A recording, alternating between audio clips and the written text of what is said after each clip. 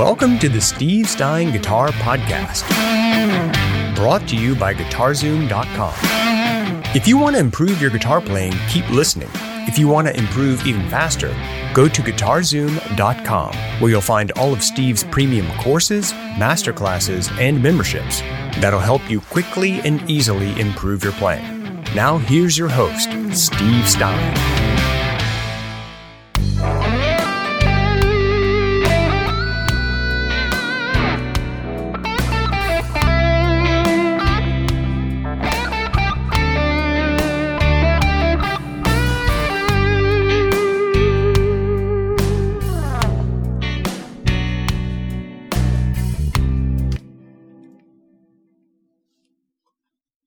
Okay, so this is the blues soloing one.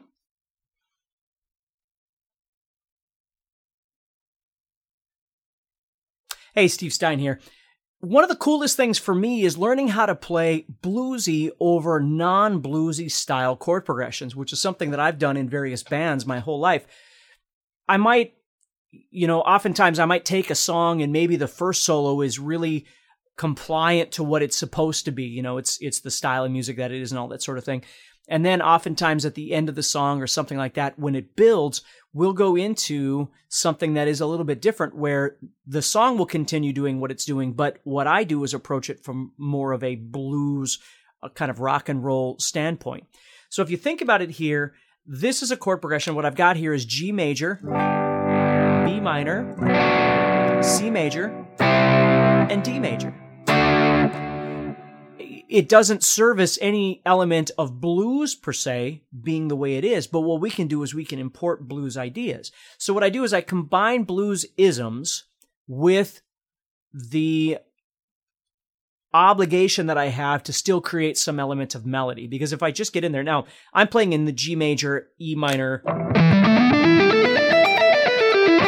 standard position there, right?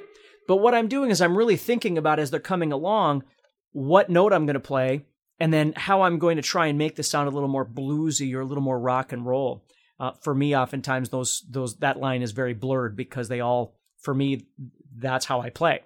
So over this G chord, I know I'm going to be doing some sort of a Southern rock / Joe Perry kind of stuff like that, right? Where I'm targeting this G, but I'm going to wind up doing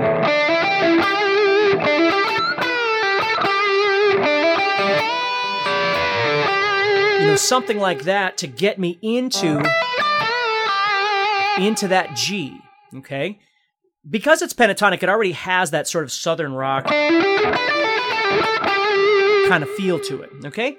So the next thing I've got coming up is that B minor. So then I got to start thinking, well, B minor, what am I going to do over the B minor? Well, if I could visualize a B minor chord, that certainly would help a little bit. So I've got a B minor sitting right here. Now you may not know this, but I've got a B sitting right there. So that might be the note that I go to because it's still pentatonic underneath there, okay? Okay, but oftentimes what I like to do in this idea here is I'll go like this. So I've just come off here. Okay, and here comes that B, so what I'll do is I'll go up here to that A, over that B, which sounds kind of cool. And if I don't like that, I can always try and drop back and think, well, let's see here, I could go, which sounds super cool too, dropping back. What's neat about this note is it's not pentatonic, so it adds a whole ton of color when you play it because the ear isn't expecting it. The ear has gotten used to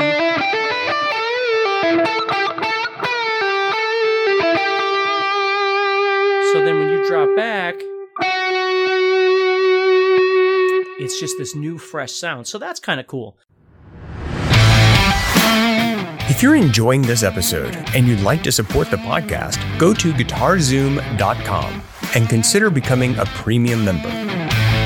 There are 3 memberships to choose from. VIP, which gives you instant access to a library of short but powerful courses as well as new bite-sized lessons each month. There's also Play Songs that gives you step-by-step lessons so you can learn to play your favorite songs fast. And finally, there's Masterclass, university-level training on everything from soloing to music theory, from blues to home recording. For more info about these memberships and all the premium courses available to you, go to GuitarZoom.com. Now back to the podcast. But if you want to stay pentatonic, you might just drop down to something like that. Okay, so we're not going to get into all the theory of it, but just so you can kind of see what's happening. So then the C chord comes up. Well, what do I got for a C chord? Well, there's a C chord sitting right here. So again, it's nice to be able to visualize my chords to be able to find these. So I could just move up to this note right here. Okay. And then the D chord comes up. Well, I got a D chord sitting right here. Okay. So I could certainly go to any of those, okay? So what I'm going to do is I'm going to play again. But again, the solo may change a little bit because I'm just kind of jamming here, right? So just so you can kind of see how this works. So here we go. Oh, I'm going to turn my metronome off. There we go.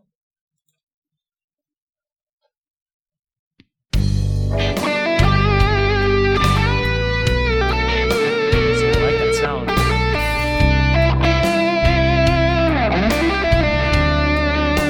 So I got to kind of build here.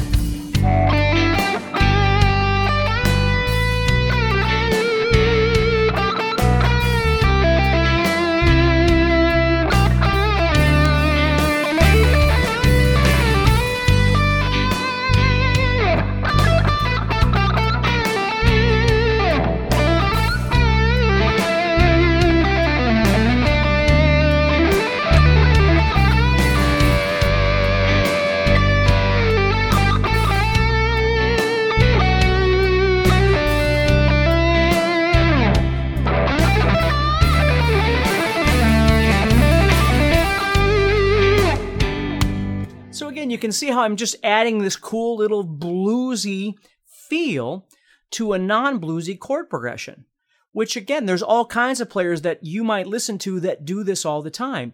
So we're still trying to leave it in the box of whatever we want to call it.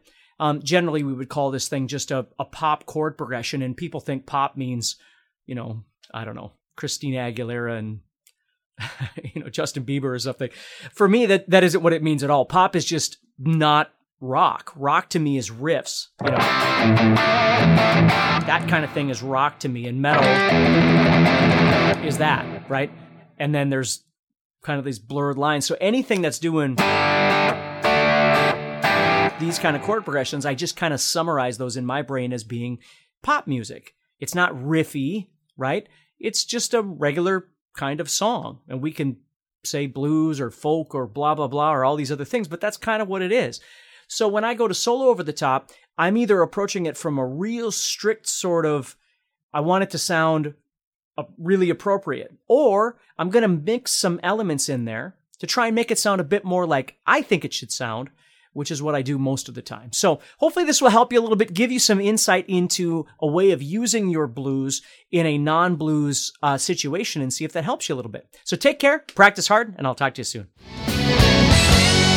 Next time on the Steve Stein Guitar Podcast. Okay, and the last one we're going to be talking about that's very practical and very useful for you when you're playing, whenever you're soloing, is what we call Dorian. And Dorian is, again, a modal name and all that sort of thing. And if you ever want to study your modes, I would recommend doing so. But we're not really worried about that right now. What I want you to focus on is how to use it practically.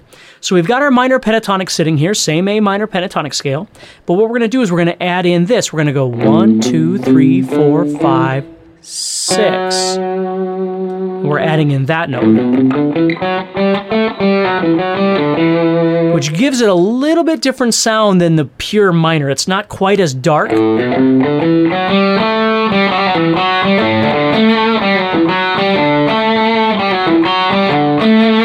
Okay. Hey, Steve Stein here from GuitarZoom.com, and thank you so much for listening to this podcast. If you enjoyed this episode, can I ask you a favor? please subscribe, leave a review, and share it with a friend. Your feedback means more to me than you'll ever know. And be sure to check out my YouTube channels where you'll find over 1,000 videos to help you with your guitar playing. Thanks again for listening. Stay positive, keep playing, and keep having fun. If you'd like some help with your guitar playing but you're not sure how to get started, go to GuitarZoom.com and look for the Help Me Choose survey. By answering a few simple questions, you'll get Steve's personal recommendation of the perfect course for you. All this and more is available for you at GuitarZoom.com.